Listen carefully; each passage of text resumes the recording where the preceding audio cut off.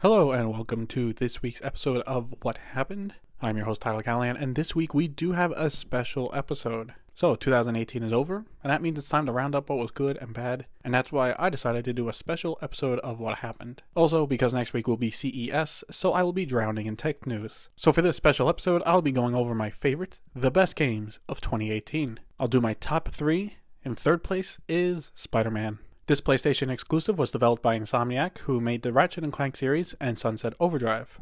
First announced over 2 years ago, back in 2016, there was a lot of hype for this game, and for the most part, it delivers. The story is really good, and with it being a video game, there are a wide cast of characters, which is something that's not easy to do in other mediums like movies. The voice acting is good as well, especially the guy who voices Spider-Man, as he really captures the upbeat and quippy superhero, but can also have a range of emotions when needed. Gameplay-wise, just swinging around the city feels great, and with the detail of the city, you can just relax, swinging around and seeing New York City. Combat is good, a bit like the combat from Batman Arkham series, with the quick hit combos and being able to have an array of gadgets to use. Also, the suits. There are so many suits, and it's great from the main suit to the suits from the movies and comics as well. They're all great. However, the reason why it's in third place is that the main downside is that the side quests and objectives, outside of the main story, are a bit boring and repetitive, something they can easily fix in a sequel. But that aside, Spider-Man is a great game with a fantastic campaign, fun gameplay. Definitely play it. So, this is the big debate this year for games. Is Red Dead Redemption 2 or another game the true game of the year? For me, it's the other game, which I'll get into in a few minutes. But first and second place is Red Dead Redemption 2. This is developed by Rockstar Games and is the highly anticipated sequel to Red Dead Redemption back in 2010. For me though, I didn't play that game when it came out, and to make it a point, I did play it over the summer to get caught up, and I'm glad I did. Besides that game by itself being really good, it gave some context for some of the characters since this happens before that one.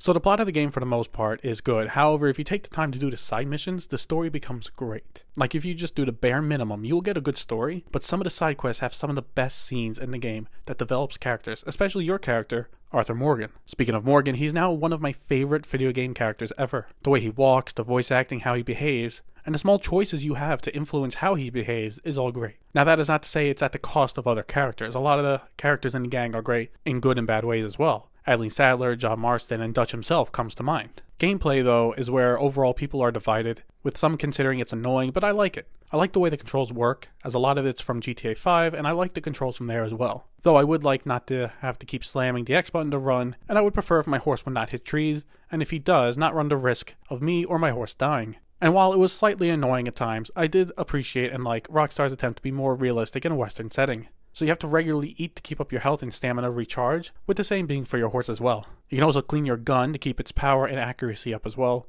And there are other smaller animations such as opening up a catalog to buy items, or when you switch out your guns, the guns actually go in a way a holster or behind your back instead of just disappearing. The main downside for the game, however, is Red Dead Online. Now technically it is in a beta, and Rockstar does consider it to be a separate product, but I am counting them together as they are too similar not to be counted together.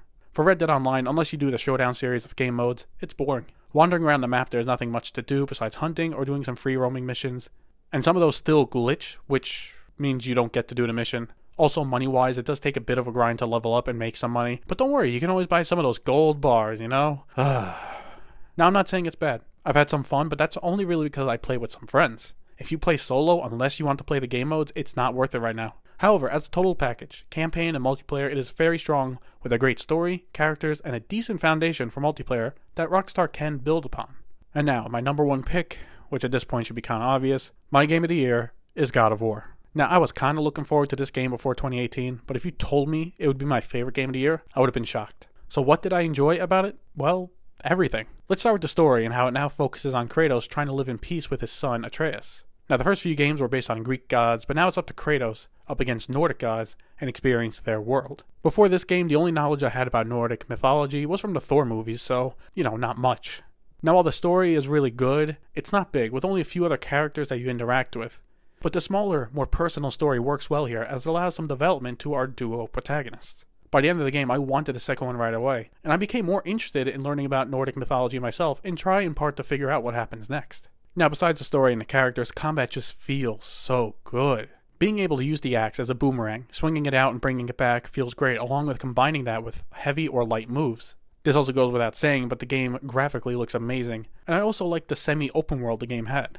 Now I say semi-open because it's not like Red Dead where you can go whenever or wherever, but you can move around to different realms, and when you finish the game, you can go back to where you went. To finish up, if I had a downside to this game, a small nitpick I had was that there could have been a few more different enemies to fight, as some of them were blatantly obvious just to be a reskin, but never mind that.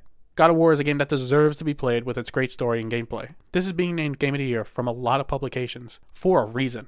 And with the reasons I just mentioned, it's my Game of the Year as well. The sequel cannot come fast enough. This is it for this week's episode of What Happened and going over the best games of 2018. Now, I'm not sure of the plan for next week. I'll either do a regular episode, then the following week will be an episode going over everything from CES, or I will release 2 or 3 smaller episodes next week going over CES, and then take it from there, just like how I covered E3 last year.